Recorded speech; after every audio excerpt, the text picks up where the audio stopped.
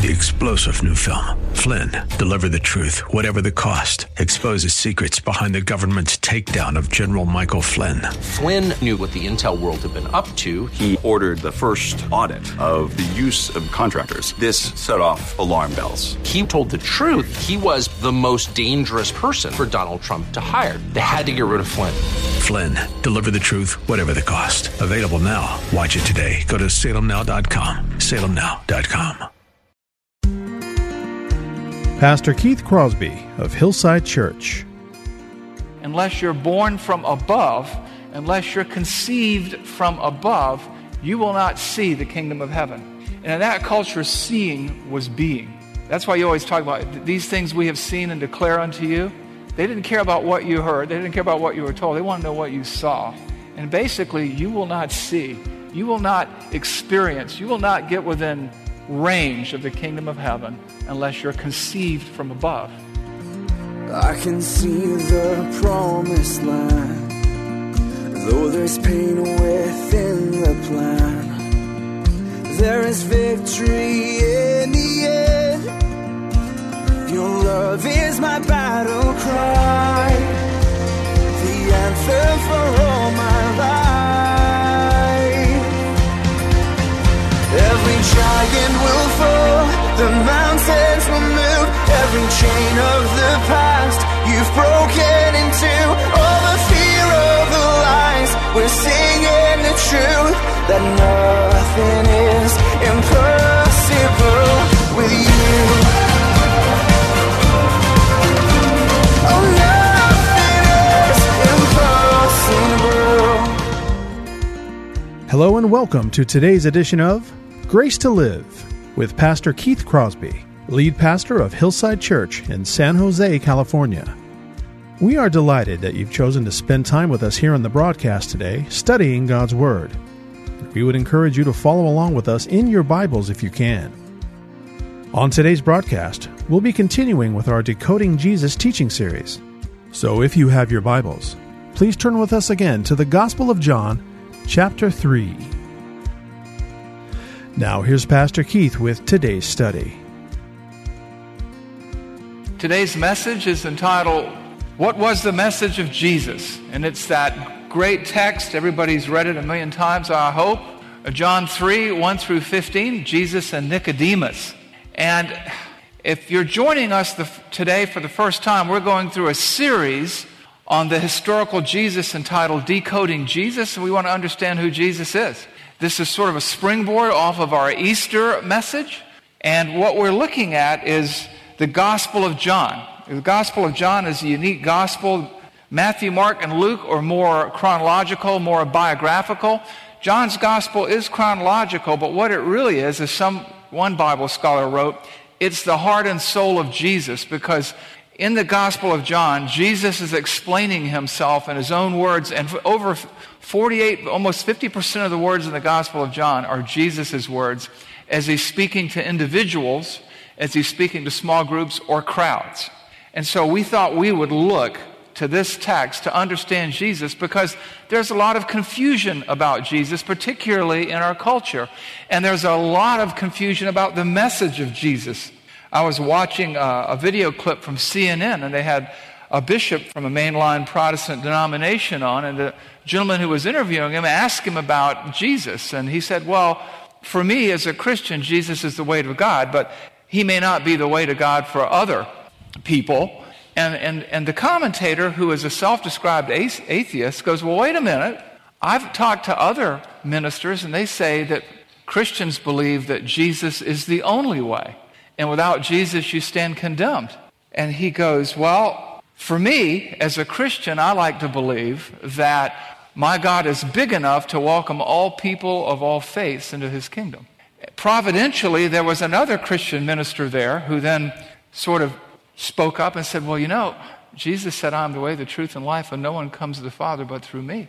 And that there's no other name given among heaven under men by which you can be saved. And if anyone teaches a different gospel, they're condemned.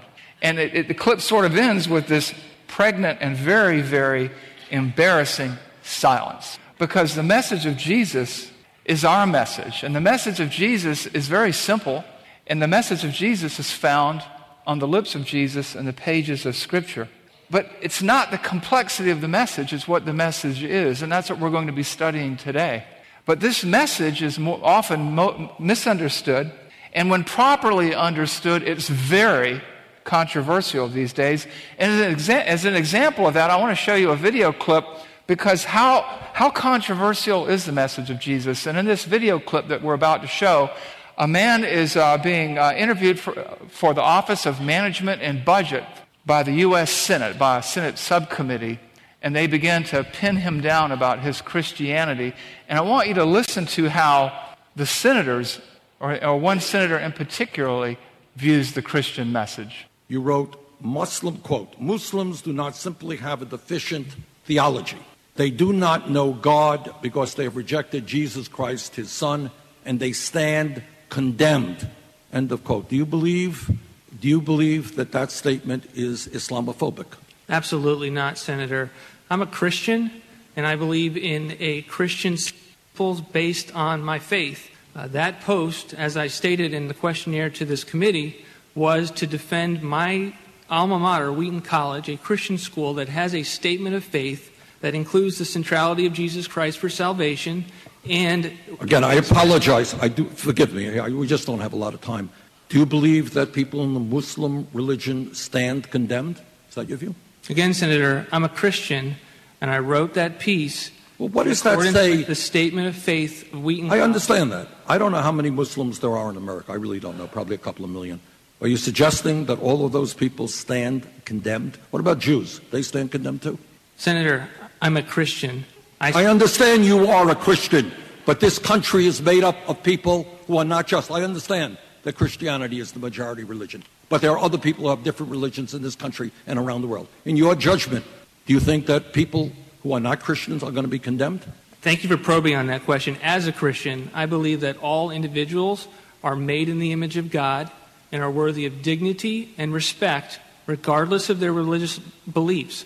I believe that as a Christian, that's how I should treat all individuals. And do you think your statement that you put into that publication, they do not know God because they've rejected Jesus Christ the Son and they stand condemned, do you think that's respectful of other religions? Senator, I wrote a post based on being a Christian and attending a Christian school that has a statement of faith that speaks clearly with regard to the centrality of Jesus Christ and salvation. I would simply say, Mr. Chairman, that this nominee is really not someone who is what this country is supposed to be about. The message of Jesus is not what our country is about.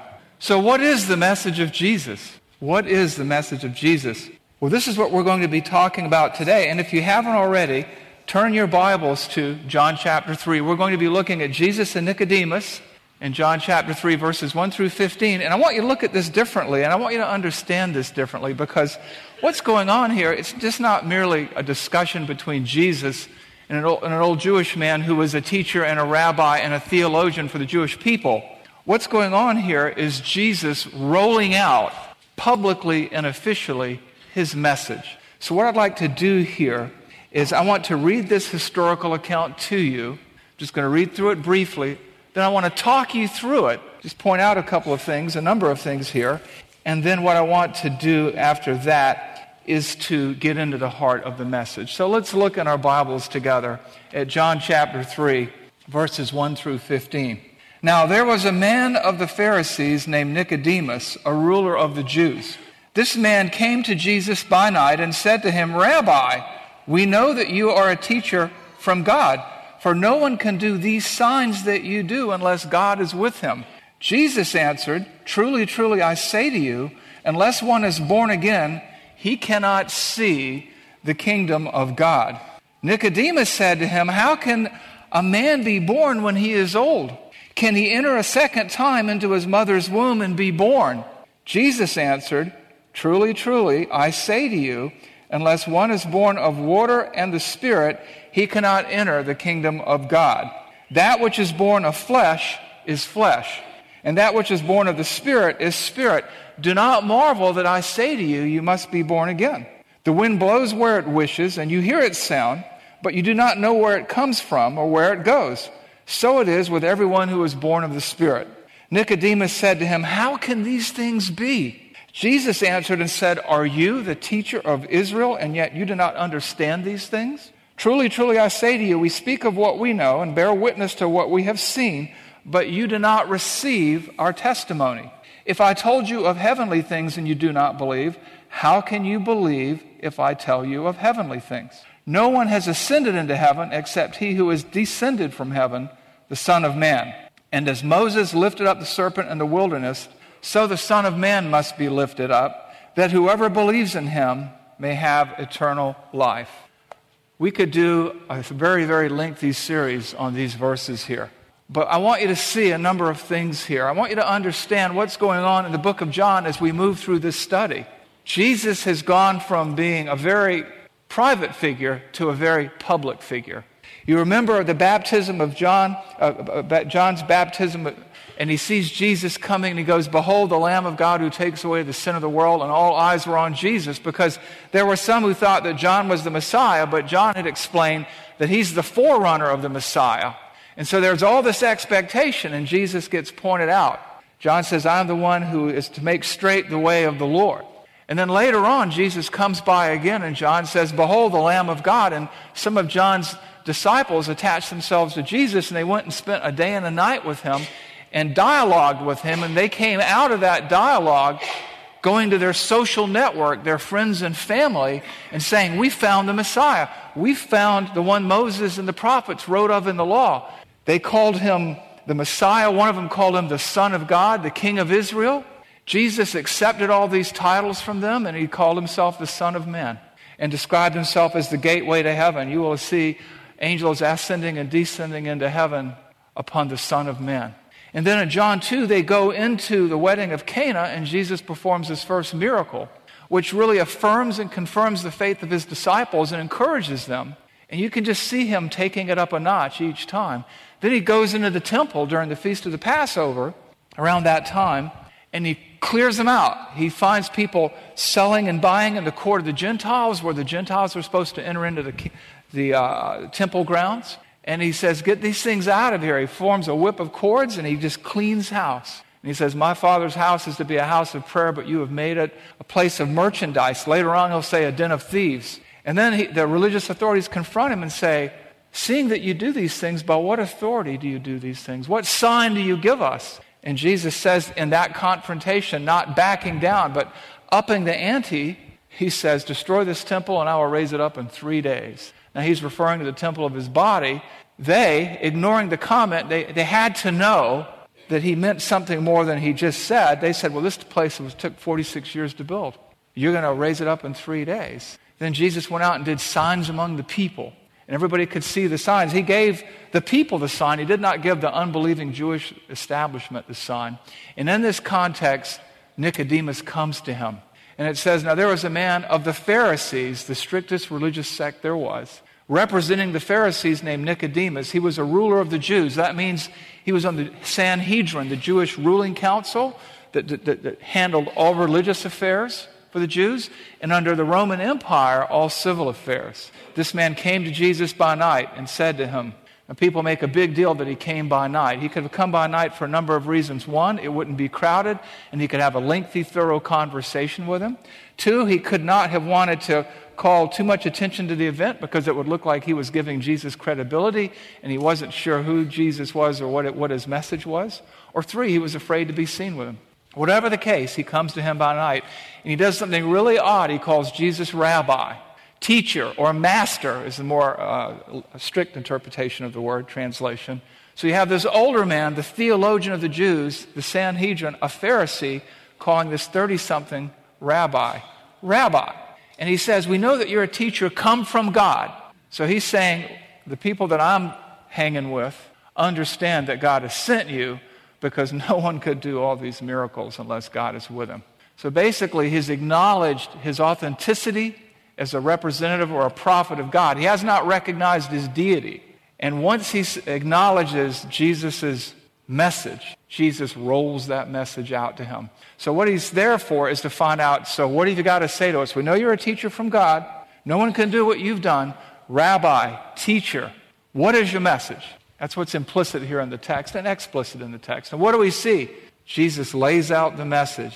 And he does it in classic rabbinical fashion. He does it using teaching techniques that Nicodemus would be familiar with. He says, truly, truly, amin, amin, I say to you, unless one is born again, he cannot see the kingdom of God. So Jesus is saying, the only way you're going to see God, the only way you, Nicodemus, are going to see God, the only way that anybody is going to see God is to be born again. And actually, in the original language, it says born from above or conceived from above. Genethe anothen in the Greek, and we translate it being born again because it does refer to a second birth. But it also refers to something more. It has to do with being born outside of us. Something has to be done to us. When you think about it, with your original birth, you didn't pick the time, the date, or even who your parents were, right? It was done for you or to you. So he says, you must be born again. And Nicodemus said to him, how can a man be born when he is old? Can he enter a second time into his mother's womb and be born? It's hard to say what's going on in Nicodemus' mind. He could be wanting Jesus to do all the work. He could be resisting the teaching, or he could be genuinely confused.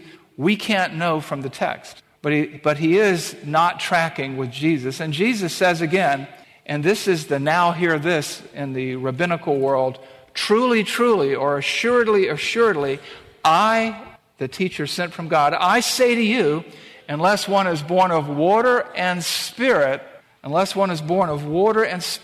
cannot enter the kingdom of God. Now, people get awfully confused about that statement. Some people, kind of the cults, say you have to be baptized to be saved. That's not what it's saying there. Some people think it means that there has to be some ceremonial washing or cleansing from within.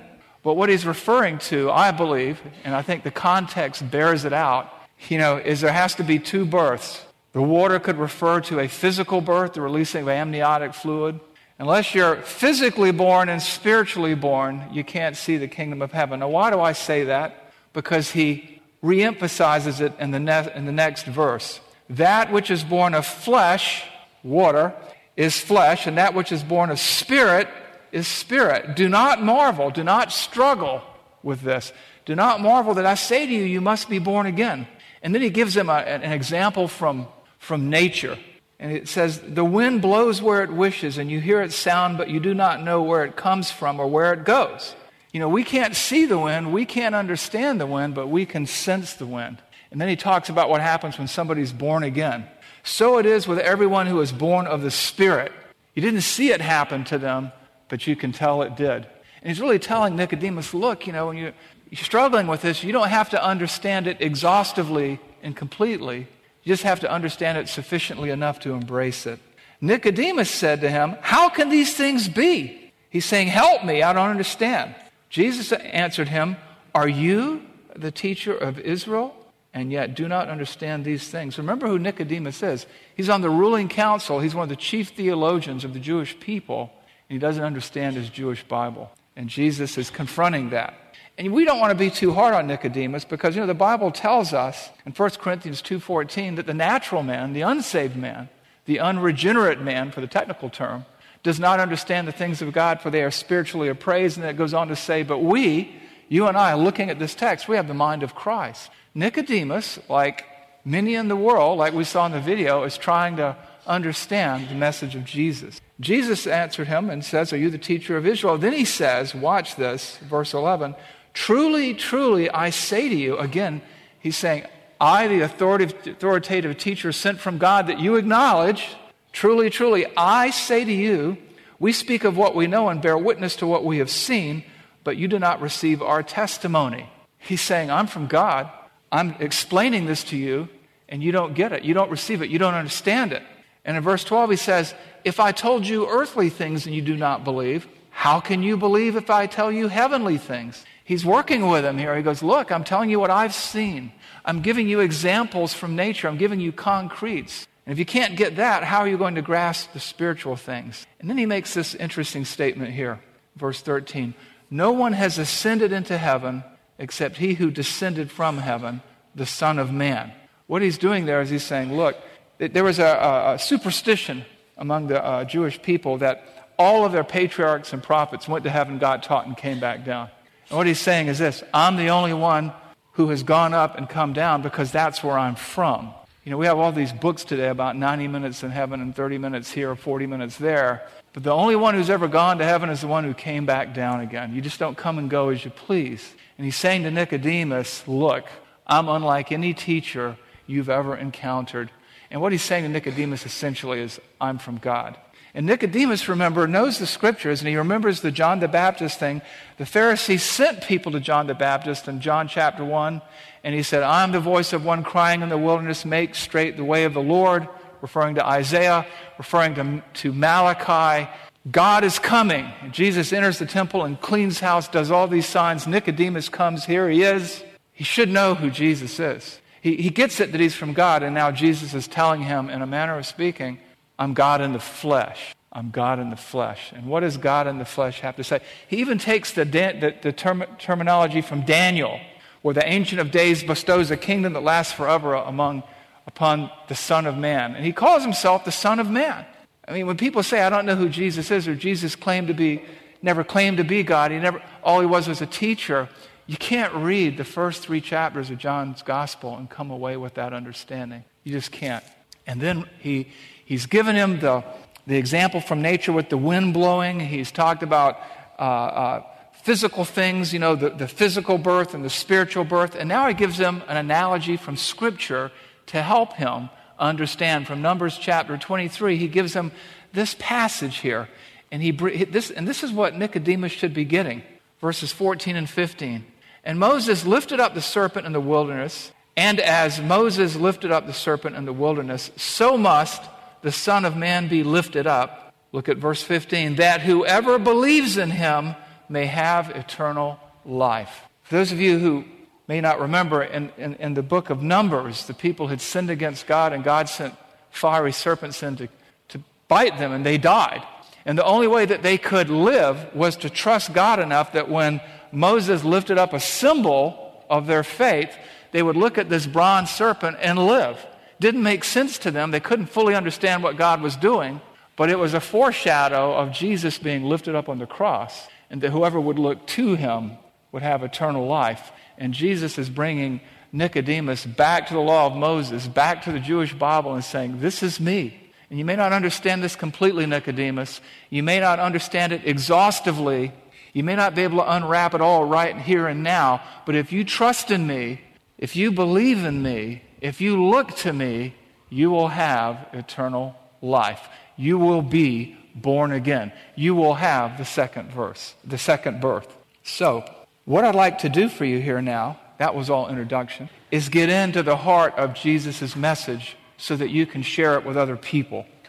Today I want you to understand the Christian message so that we can mentor other Christians with it and disciple others and also lead people or point people to Christ. I want to give you 3 simple truths we can draw from Jesus' talk with Nicodemus, Jesus' message, so that we can understand Jesus and explain him to others. And the first simple truth, the first observation we can make is this from Jesus' message, that salvation comes from outside of us. Salvation comes from outside of us. Where do we see this? We see this in John 3:3. Jesus answered and said, truly, truly, most assuredly, absolutely, clearly, definitely, unmistakably, unless you're born again, unless you're born from above, unless you're conceived from above, you will not see the kingdom of heaven. And in that culture, seeing was being. That's why you always talk about these things we have seen and declare unto you. They didn't care about what you heard. They didn't care about what you were told. They want to know what you saw. And basically, you will not see. You will not experience. You will not get within range of the kingdom of heaven unless you're conceived from above.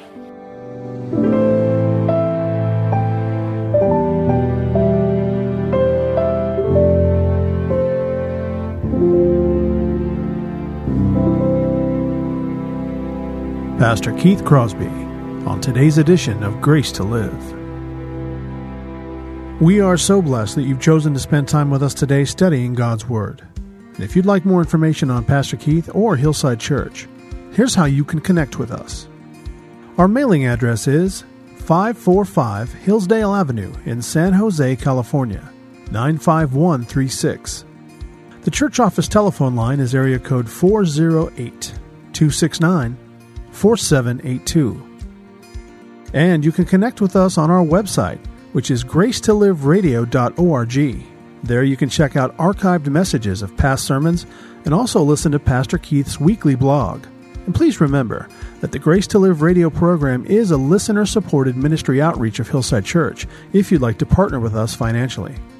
Again, all of these things are available to you on our website, gracetoliveradio.org.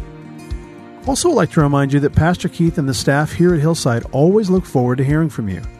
So if you'd like to drop us a note, you can email us here at keith@hillside.org. Well, we hope that you'll join us again next time for Grace to Live. But until then, I'm your host, Kevin Reeves, and on behalf of Pastor Keith and everyone here at Hillside Church, it is our prayer that the Lord will richly bless you. And thanks for listening.